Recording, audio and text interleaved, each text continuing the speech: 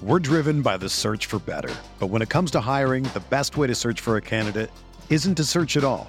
Don't search, match with Indeed. Indeed is your matching and hiring platform with over 350 million global monthly visitors, according to Indeed data, and a matching engine that helps you find quality candidates fast. Ditch the busy work. Use Indeed for scheduling, screening, and messaging so you can connect with candidates faster. Leveraging over 140 million qualifications and preferences every day, Indeed's matching engine is constantly learning from your preferences, so the more you use Indeed, the better it gets.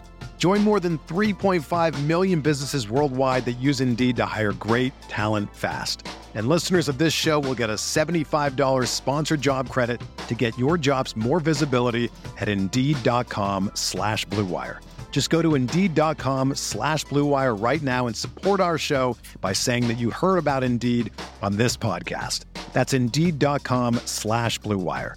Terms and conditions apply. Need to hire? You need Indeed. This is it. We've got an Amex Platinum Pro on our hands, ladies and gentlemen. We haven't seen anyone relax like this before in the Centurion Lounge. Is he connecting to complimentary Wi-Fi? Oh, my. Look at that. He is. And you will not believe where he's going next. The Amex dedicated card member entrance for the win. Unbelievable. When you get travel perks with Amex Platinum, you're part of the action. That's the powerful backing of American Express. Terms apply. Learn more at americanexpress.com/withAmex.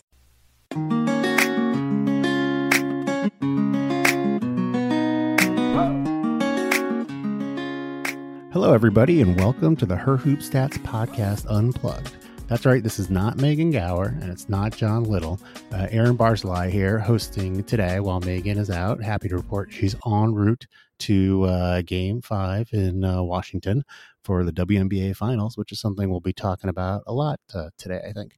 Welcome, and thank you so much for listening. Thanks for all of your support for Her Hoop Stats. I hope you had a chance to catch the great interview that John did with Brian Agler earlier this week. Definitely worth a listen, and still plenty of time before Game 5 starts. It was really interesting to hear his thoughts about really the season, the off season, and building towards the future. Today, we have a special guest star joining us. Happy to have Ben Dull on the line. Thanks for having me on. My pleasure. Always good to have a media superstar. Can't even keep track really of all the different places you've been writing, and also podcasting, right, on the Locked On Women's Basketball podcast this year. So I expect you to be a pro, really raise our game. I'm definitely a little rusty since I haven't been on in a few weeks. I'll try my best. I've tapered off quite a bit with the podcasting as well. Yeah, I didn't notice that. I understandable. So you were out in Las Vegas over the summer and following the league intently. I think roughly how many of the games during the WNBA season do you think you actually watched? There are 204, right? Not counting the All-Star game. How many of them would you guess you actually watched? Oh, that's a good question. I think I would say like the last 3 years, like 2017 was probably the year I watched the most total. This year got a little tougher. I would guess maybe somewhere around 140, something like that. Yeah, I was going to put the over-under at 150. Have you been watching the playoffs just as intently? Yeah, the playoffs.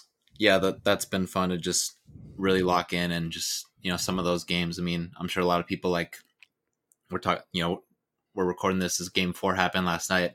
I'm sure that's a game with some people even gone back and watched parts of that again. Yeah, hopefully. I have not had a chance to do that. Instead, we're here tonight talking about hoops. But yeah, I'm not surprised to hear that. Yeah, I was going to guess 150 for you, so I'm not shocked. Does that mean you think you watched over 150 in 2017? Yeah, I was. Probably closer to like 17. Probably like 170, 180 even.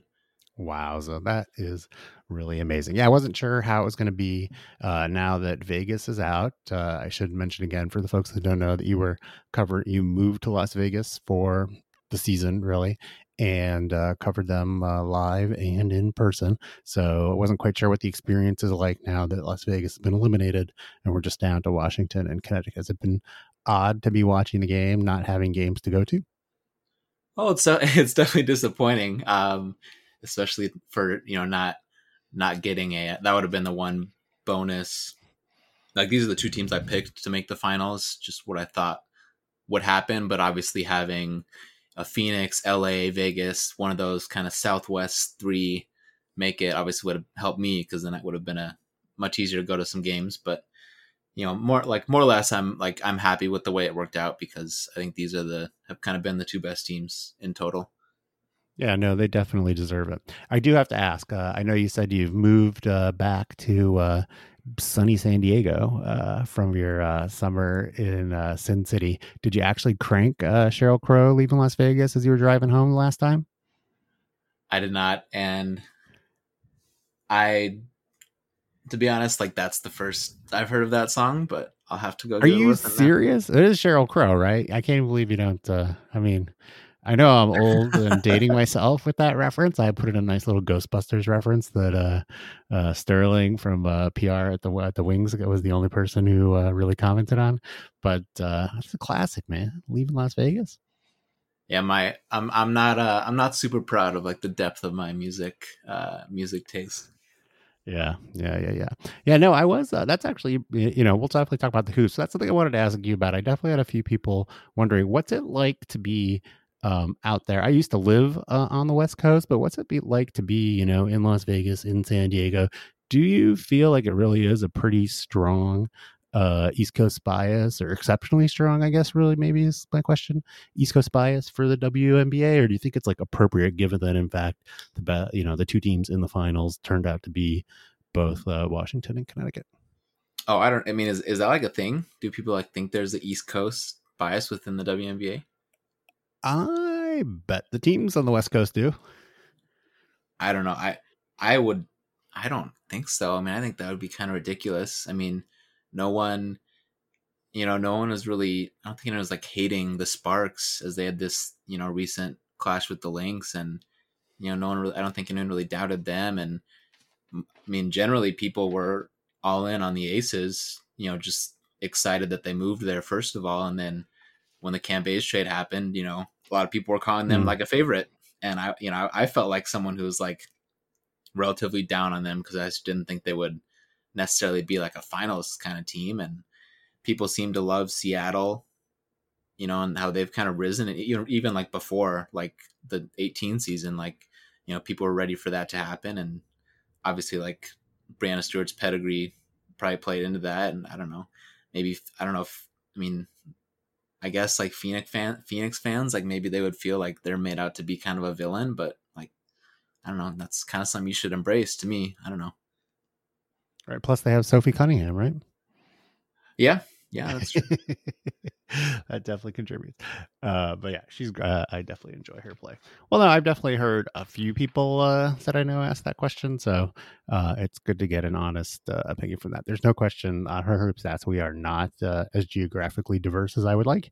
And so for, me in particular, it's very hard to stay up for those late games and watch the West Coast games, even though there's obviously a lot of good basketball happening there.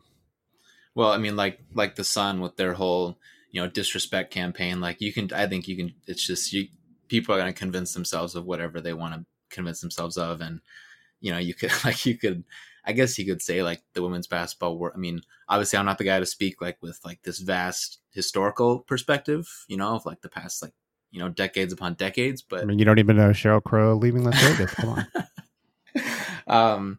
But I mean, I guess people would generally just carry like the fact that there's like a UConn bias or whatever, but it's like, get over it. They've been the best program in college. Like, and where's ESPN based? In Connecticut. So.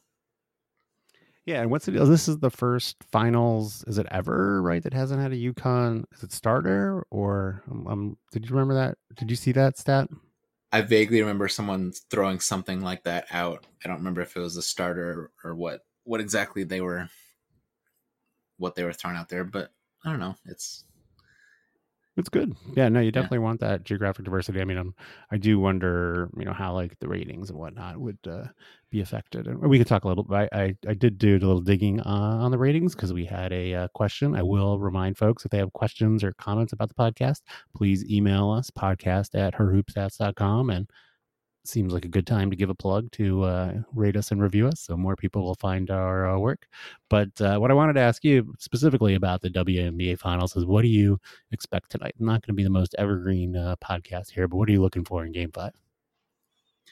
Well, I think it's just like the kind of like the typical game 5 things, or like a game 7, like, is there going to be that, stretch at the beginning where just, no one makes a shot, or one of those stretches late in a game where it's just, you feel like, you can just kind of feel like the energy and like the pressure of a, winner take all is just so palpable.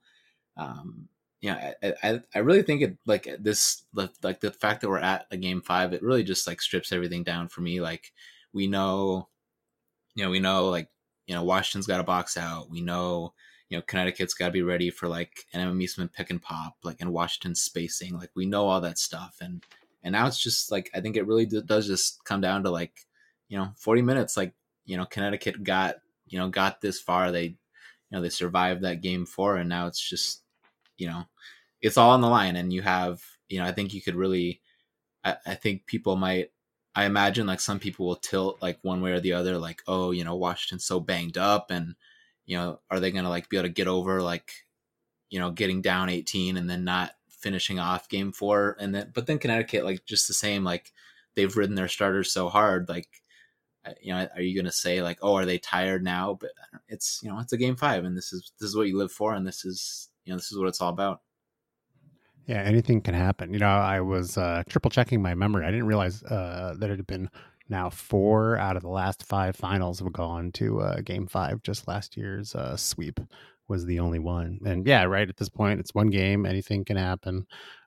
In particular, it's going to be interesting to see how the travel affects things. It's a really quick turnaround. I saw Blake Dudonis confirm that his in-laws flew commercial.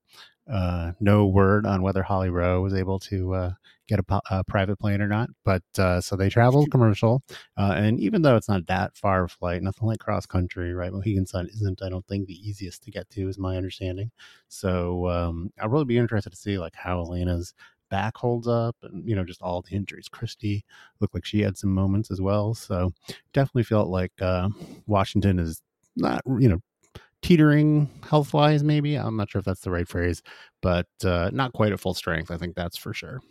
Well, no, you're right, Ed. I think that like that's what I should have said. Is really it's just what does Deladon look like? Like, are we going to see a game 3 version where she's a total shell of herself? She's just standing at the 3-point line. She's not involved as a screener, not trying to post up, definitely not trying to like face someone up and like take him to the rim, pull up on him. Or game 4 where like she kind of picks some spots, and obviously that makes a huge difference. And Tolliver, yeah, like she took that fall, and at different points like grimacing and not exactly like looking like she was 100% there. And just like her general aggression level obviously makes a difference, because I think like overall, like if in game 3 it seemed like just the fact that Deladon was out there, and but really game 3 was about like Tolliver just like returning to form a little bit and like hitting some of those ridiculous shots off the dribble. But without that in game 4, and then Deladon even picking some spots, like they were playing a lot of one-on-one, and like they just weren't like, they didn't look like they'd really found a groove. And it feels like you're kind of, like they kind of seem like they're feeling it out, just as everyone else like wants to know like the answer of like where those two are at health wise. Like it does, like there definitely are like some challenges that come with that when like they don't really know how that's going to play out across 40 minutes. Yeah. And really, I mean, that game, it was like 25-10, I think, early, I recall, Connecticut. And, a lot of that, some of it was the flow of the offense, but some of it, they just missed shots, right? I think that I remember that Washington was 2 for 10 early on. And so, some of that's a little bit of randomness, putting on my statistician hat. And so, the same thing is going to happen. It's a make or miss league, as everybody says. And sometimes you get the shot. Like Atkins definitely got a good, was it Powers that got the good 3 look for the 3? Yeah. At the end yesterday, and it just didn't fall, a little bit long. And, it's definitely a makeable shot. And, there's no question it's evenly matched teams. It's going to be really exciting. It all just depends on how things go. It's been like in every other game, kind of rhythm's not the right word, but just seems someone's on, someone's off every other game. So maybe that bodes well for Washington tomorrow, especially at home. Well, I mean, you would hope the home court advantage kind of helps them kind of have a big shooting night, that like an Ariel Atkins can have like 3 threes in the first quarter, or, one of their players off the bench, something like that. That's kind of the lift you would hope for in that. And, whereas Connecticut, like so much of their success this year was just riding that, how well they played at home. So now, this is really, Washington earned this, and now, we'll see if it, we come away feeling like it really was a big part of what swings it for them. Yeah. No, it's going to be exciting. As Elena said post game, I hope people better be tuning in tomorrow. Yeah. Well, and you mentioned like we're going to talk ratings. Like I felt like there were before in the seasons before this season, like we heard a lot more about like what, like what they were, and ESPN was like really like their PR department was like really putting them out there. And this year it hasn't been. I haven't noticed that. Interesting. I don't have much as as much of a recollection of that. Of course, I don't. Very candidly, would say that I don't have as much of the history as well. I did look it up because obviously yesterday a lot of the talk was something that we had talked about early in the season, earlier in the series. Excuse me. That the game was on ESPN2, so we did get a question about kind of how the ratings compared. I was actually a little bit surprised because there was irritation that there was an NBA preseason game on ESPN and the WNBA finals were a potentially clinching game, were relegated to ESPN2 in the minds of the WNBA Twitterverse. So I did do a little research. It turns out that the WNBA game last night, game 4, had 312,000 viewers, it looks like. And that NBA preseason game actually had 720. So more than double, which I got to say surprised me. Did you expect the NBA one to have less? I'm not sure that I expected it to have less, but it's just the interest in the NBA, I guess, continues to grow, and so it's not so much the relative. I was just kind of surprised at the size of the number for the NBA in general. So yeah, I'm of two minds about ESPN putting it on ESPN2. I think. What do you think about that? Well, I mean, at the end of the day, like on some level, I don't always really know what to say at all. And it's like, if you look at like what they did with the finals this year, like there was that big gap, which was strange. But if you really game it out, like, well, first, like to start off the finals, like they did get an ABC game out of it. Like that's nice. Like kind of going in the same idea, like ABC is a channel people are going to have, obviously. But then stuff like the gap, and it's like, okay, like I guess it's kind of weird, but like, is this something that's really a thing? Cause like, what are really the options, like, okay, maybe like Friday, like you'd really make a case for it. Cause like, I don't want to watch WNBA games where they have one day in between, especially when they're traveling. I don't. Not a game 5. Yeah, no. I mean, I don't think you want the every other day schedule just because it's not the same. It's not the same fun commercial versus like if you're looking at it through an NBA lens, right, where they get in that night and then you're really there for the whole day. When all this stuff comes up, I mean, we don't know enough. I mean, a lot of us don't know enough into like how it really comes about. I mean, especially like with the dates, I would just guess like, ESPN kind of just says like, here's what we have. And that's kind of what happens. Yeah. Especially I think that 4-day gap had to be driven by having college football on Saturday and ESPN's commitment to that and the viewership that they get relative to 400,000 people that I guess would watch the WNBA finals on a Saturday night. At the same time, I think that's a proven basketball time slot since they have been featuring the NBA on ABC on Saturday nights after football season ends. But yeah, no, I'm sure that was very much driven by college football and ESPN. Yeah, I think two things can be true, right? Like it can be possible to, kind of make a case like, this game, why not bump it to ESPN, say, using that example, or, something like a long gap or, a long stretch if there's no WNBA regular season game on national TV. Like obviously there's like a time and a place to like kind of like look at ESPN's decision making through a critical lens, but at the same time, like it's just, like who else is showing the games? Like it's, Yeah, at the same no, time, definitely. I just find it hard to just really jump on ESPN, in whole, and Yeah, it's, I don't know. 100%. I think that I'm a little biased since I know I've been fortunate to get to know a little bit some of the people there, but I think they're doing great stuff for women's basketball, women's sports in general, right? Softball has been getting a lot of coverage as well, and I think that I'm all about kind of celebrating the success. The ESPN2 thing is interesting.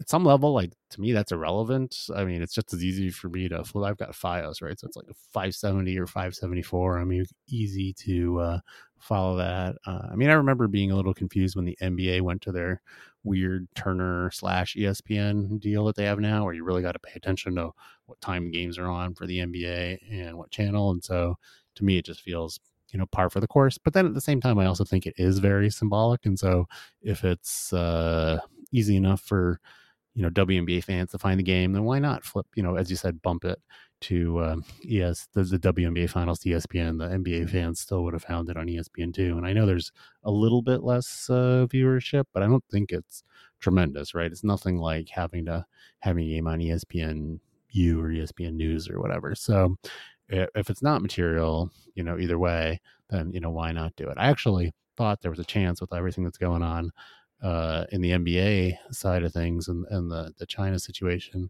to, there was a chance for them to maybe get some goodwill, or even just in general, you would think they would want to do that for goodwill each year, just a couple of games against the preseason, take what I think would be an incredibly minor hit for NBA ratings for a chance to, help showcase the women's game and their investment in women's sports.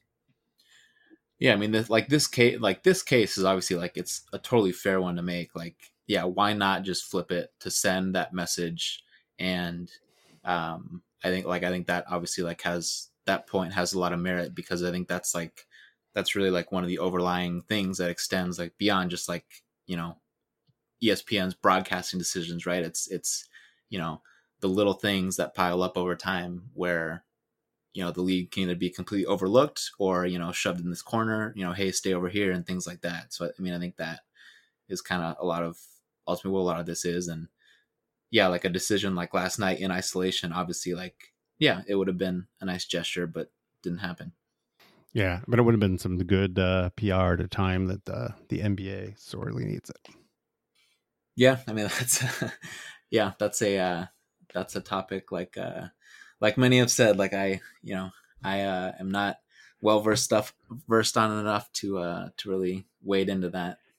Yeah, one thing I am going to be, I mean, there's, in general, obviously I'm for freedom of expression, but I also think that I do not know enough of the cultural history there of China to understand their perspective completely. But at the same time, it's been interesting to see what's been going on the past few days. And I noticed that not only, as I think I mentioned before we started recording, that there was a Free Hong Kong sign at a Sixers game on Monday that was removed in the arena. And then apparently there was one tonight.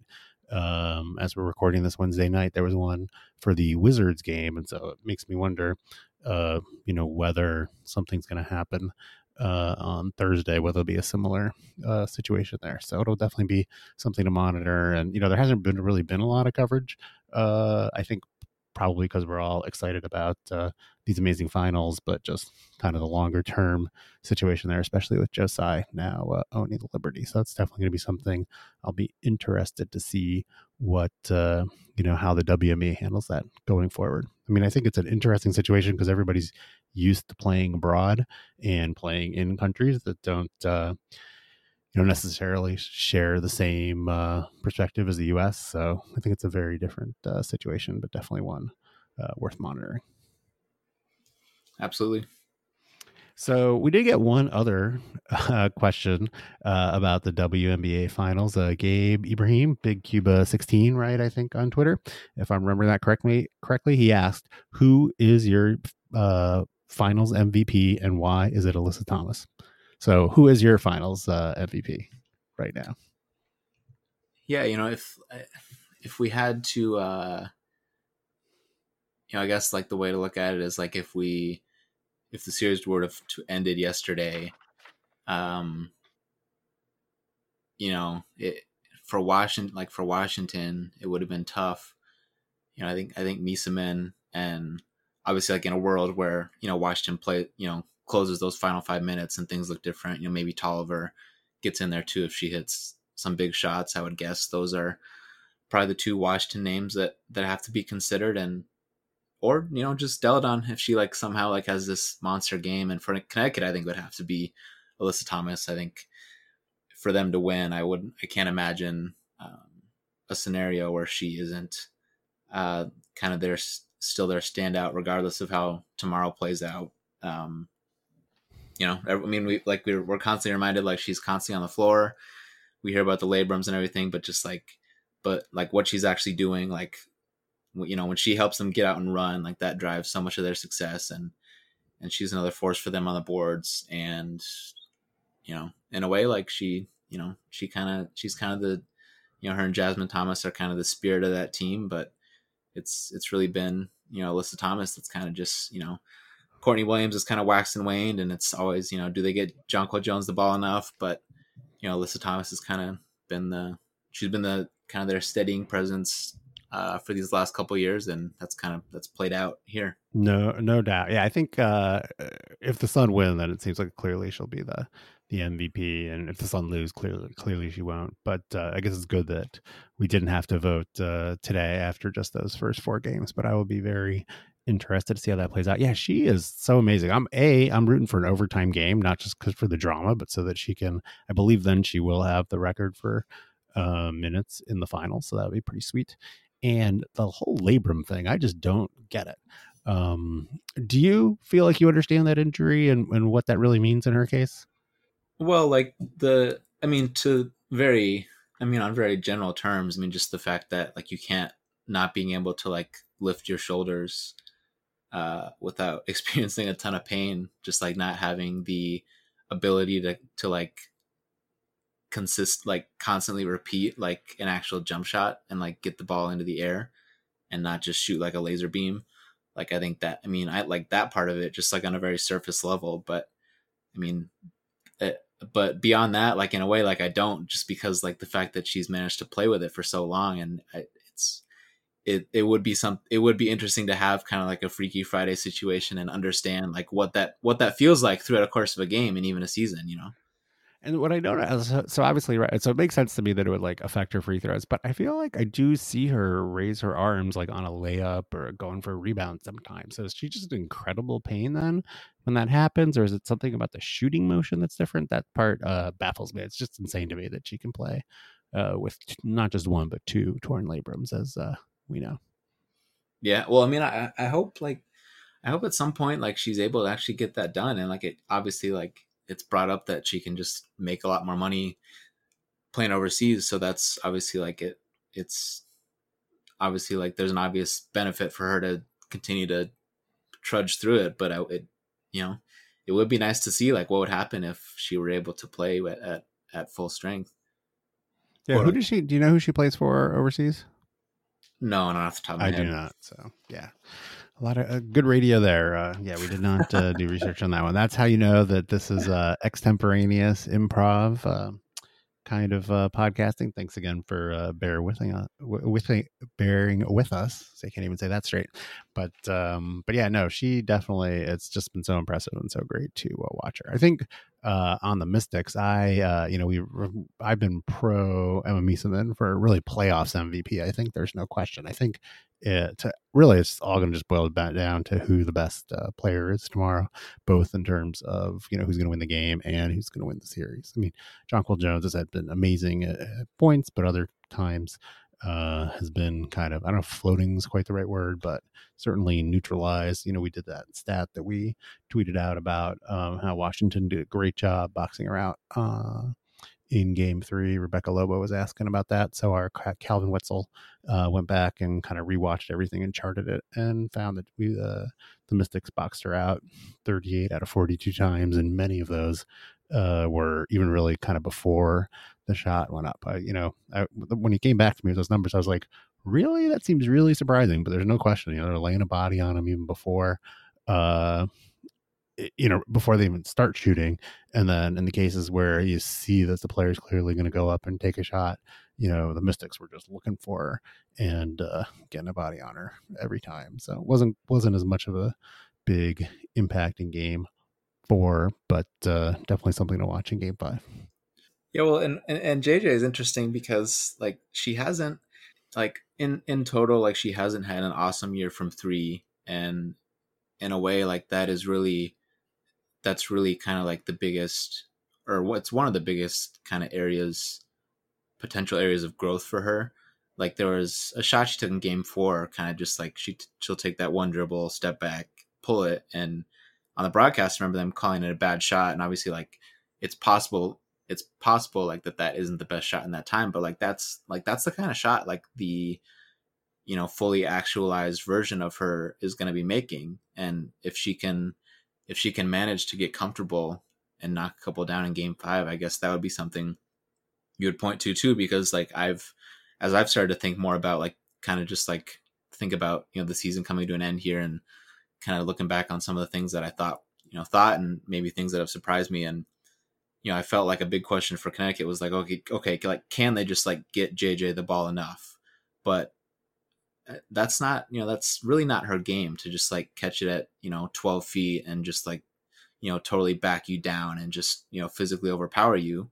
And if she can get more out of the 3 and be like this player that's getting run off of screens, which we see sometimes, like that with the rebounding and protecting the basket and that things like that, like that's kind of the final piece that had they had that from like the start of the series, like I think that's like big enough of a factor that could really swing this even if they played the Mystics at 100%.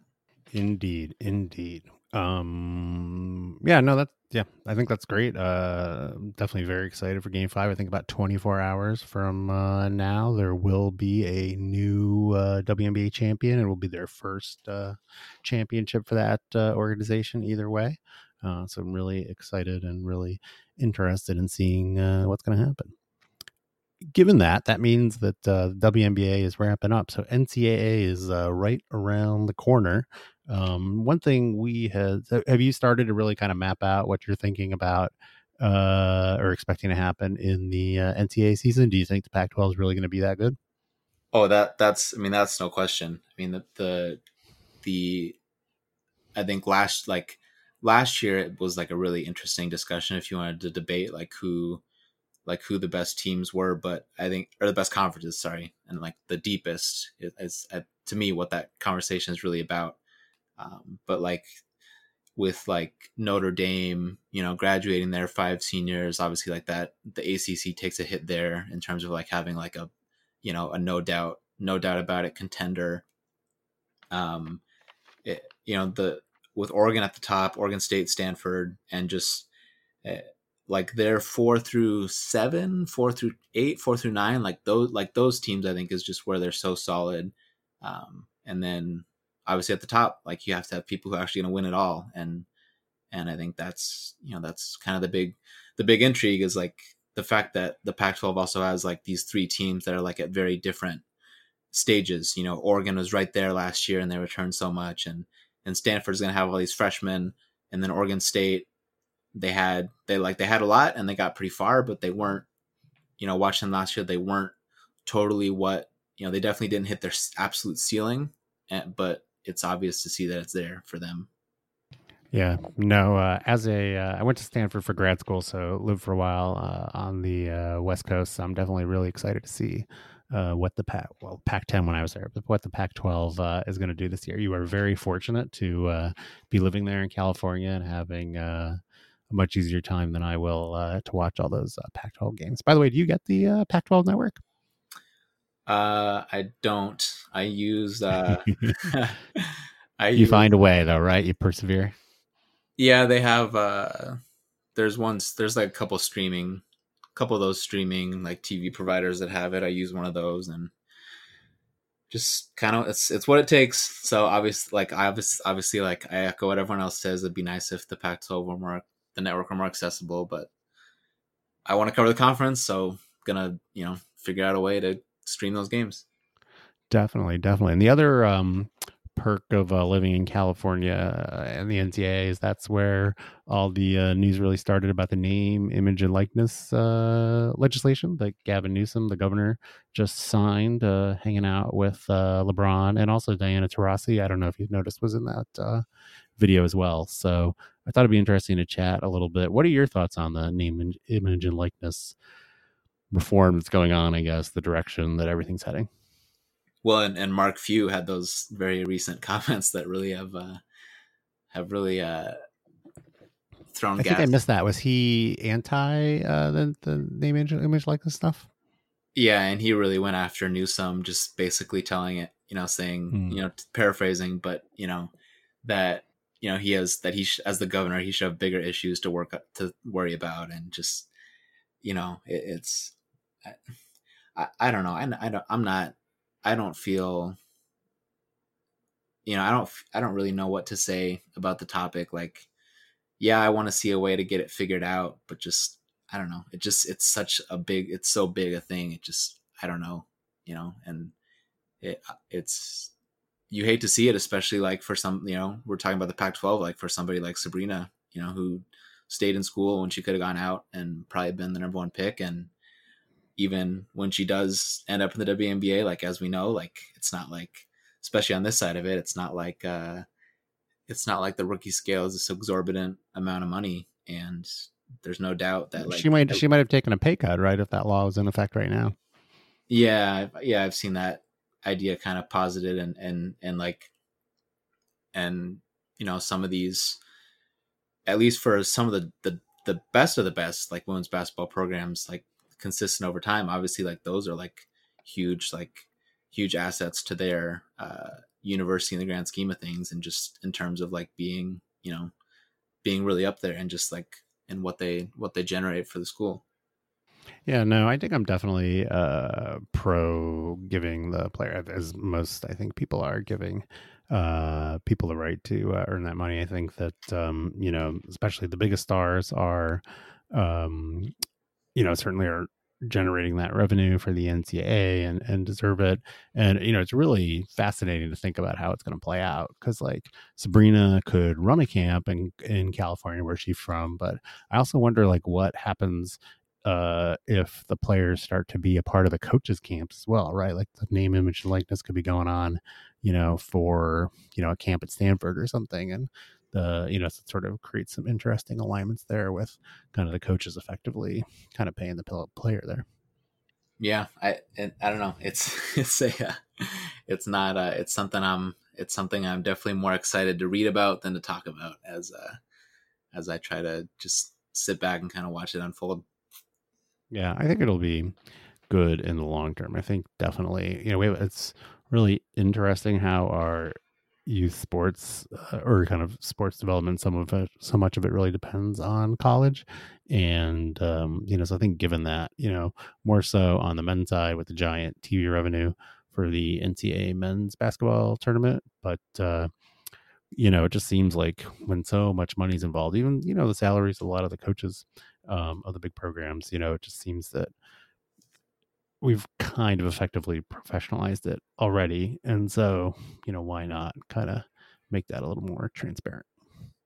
Definitely a lot of my takes on it, or a lot of the, I've read a little bit, read Michael McCann from Sports Illustrated, gotten a lot of information from Gary Parrish and Matt Norlander, especially their Eye on College Basketball podcast. Shout out to the two of them. Shout out to Devin Downey, and shout out to anyone else that gets that reference and also listens, because they listen to that podcast in this one. And, definitely, it just seems like a no-brainer. They've kind of made the point that, the best teams already have the most money and are using it. And so it's not really going to dramatically shift, who's going to get the best recruits. They're still going to be able to do it either way. The best programs on the women's side are still going to get the big names, and, it's not going to give UConn that much more of an advantage per se. And I think there is a chance if you get a very motivated booster to get to have a pathway to help some of the kind of mid-tier schools ramp up even more. But especially in women's basketball, where players are staying, usually 4 years, that really, since I think so much of the focus tends to be on has to be on developing the players, right? I mean, no one thought Sabrina. I mean, she was obviously very highly ranked, but I think my sense is that she's exceeded the expectations for her when she was a freshman, right? I mean, when she was a high school senior.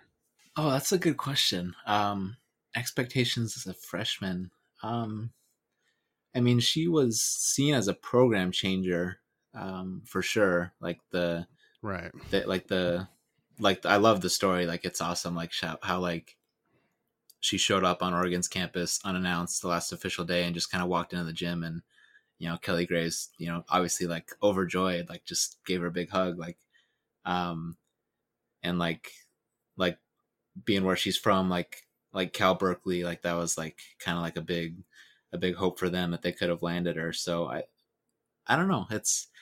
I'm not as firmly planted in kind of the recruiting world to really know, what, when plus like I wouldn't, unless it was like I were really like seriously doing it, I wouldn't really want to be really in the business of, looking at, a 14-year-old, 16-year-old, even younger, like, oh, is this going to be, the next great thing, the next great pro? Like, I just think like generally like avoiding that is just like my default. Yeah, having a middle schooler, it's just insane to me that these players are being ranked already. Yeah, it's tough. It's I don't know. I mean, there are, like ESPNW, like just had an article like about, some of the top like unsigned, players, and just, I don't know. It's, but once the ball goes up, like, it's just, it's more about what the player's done, right? Like Megan Walker, like at UConn, is like still like this player, like watching like every UConn game these last couple of years, I still feel like I know so little about her, even just like from a basketball perspective, right? Because she's just been overshadowed by like some bigger names. Yep. But without fail, you're going to hear, former number one, ranked recruit Megan Walker. Definitely. So, no, it'll be definitely going to be an interesting season, and it's going to be fascinating to see how the landscape changes and just how quickly it will change too. I know California's bill, I think, goes into effect maybe January 2023, I want to say. But some of these other bills that are being introduced in other states are potentially much, much sooner. So cool. Okay, well, we've gone for about 40 minutes already, Ben, and unlike you, I'm here on the East Coast, and so it's getting a little bit late. I want to try and get everything published before not too long. So I think maybe we should call it a night. One thing though, sometimes we do like to talk about fun little topics, and so I didn't prep you on this, but I wanted to ask, because I was thinking about, did you see the a shot of Swin Cash watching, I think it was Nikhil Alexander Walker, the rookie for the Pelicans? Must have been their first game, or maybe it was an open practice, since they had all the rookies sing in some kind of like hazing ritual. Did you catch that? I did not. No. Oh, he gave a very impassioned rendition of 1,000 Miles. I think that's Vanessa Carlton. I don't know if you're the person asked that or not, apparently. Do you know that song? Yeah, I know that one. So he was into it. He was moving his arms. He was, got down on his knees. He was fired up, but I don't think that he's not a budding. Is it Erica McCall, right? That's saying with Carrie Underwood. Carrie Underwood, yeah. Not quite the same situation. So there's an unbelievable shot of Swin Cash just kind of looking at him while this is going on at the end of the clip. So it made me wonder. I was wondering what sort of memes that you see out there on the internet that you think you relate to the most, or you conceivably might do, or something like that. Have a similar look, similar action. Is there anything like that on your side that pops into your mind? Oh, that I relate to the most? Well, yeah, just sort of like that could be you, I guess. Yeah. That's a really tough question off the top of my head. I'm trying to. You can try and stall. I can try and sing the Jeopardy music. What do you think? Yeah, I'm trying to think, and I'm trying to like think something more basketball. Yeah, for me, it's definitely. I think that there's like the eyebrows guy who like opens up his eyes really bright. I forget. I saw this. There's this fascinating thread I saw over the summer about like the origin of some of these crazy memes, like the guy that is pointing at his head because he thinks he's sort of like outsmarting everybody in some way. I forget. I don't really know the names. False. I don't really even know what the names are of the memes, but yeah, there's the one of the guy where he's just like blinking and sort of like, what's going on? And it's like out of some craze. The origins of some of these memes are insane, but I definitely, as you know, talk a lot, and you knew that before tonight, and talk very fast and expressive, and so no question, I'm like moving my eyebrows all the time while I'm talking. So it's a good thing that we're on the podcast here and people can't see me doing that. If we were simulcasting this on YouTube or something like that. Yeah, I mean, I don't know. I mean, I like right now, like I like gravitate more towards like Marvel, like any Marvel Cinematic Universe content. So I can't really think of a lot of basketball stuff, but just like, I don't know. That's like anything Guardians of the Galaxy, like is where I'm at most of the time. Like, and I guess like one of their like from Avengers Endgame, like just like the moment like when Thor's on the ship with them, and spoiler alert. Let's just say that spoiler alert first. I guess so. Assume everybody in the world's seen that already. Yeah.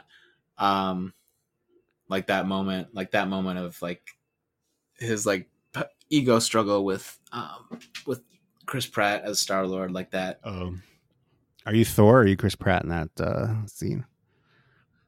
Well, I like with one of my friends, we argue about it, like which one we are.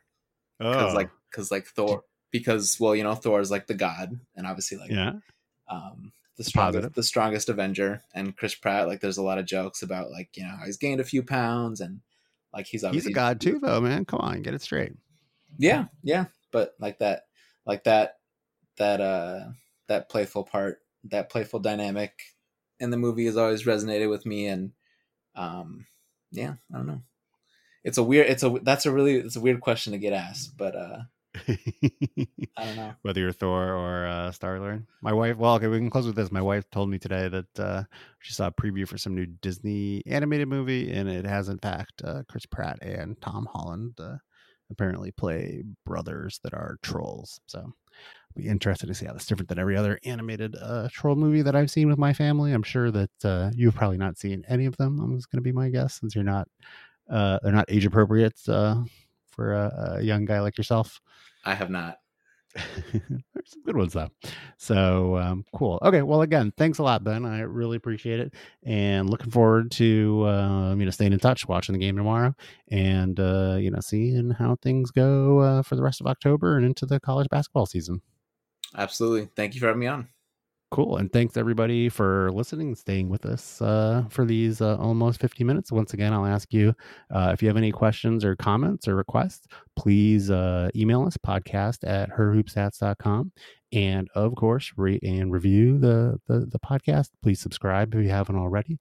All those things really kind of help us out, increase awareness of our work. And also, I'd ask you to subscribe to the herhoopstats.com site, where we have all kinds of traditional and advanced basketball stats. It's only $20 a year, and that's the really the driver that's going to help us be a sustainable organization going forward.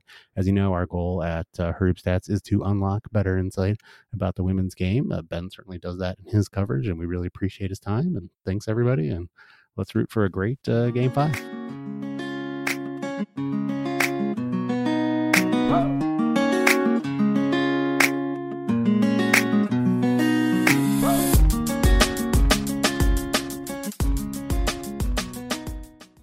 Look around. You can find cars like these on AutoTrader, like that car riding your tail. Or if you're tailgating right now, all those cars doubling as kitchens and living rooms are on AutoTrader too. Are you working out and listening to this ad at the same time? Well, multitasking pro, cars like the ones in the gym parking lot are for sale on AutoTrader. New cars, used cars, electric cars, maybe even flying cars. Okay, no flying cars, but as soon as they get invented, they'll be on AutoTrader. Just you wait. AutoTrader.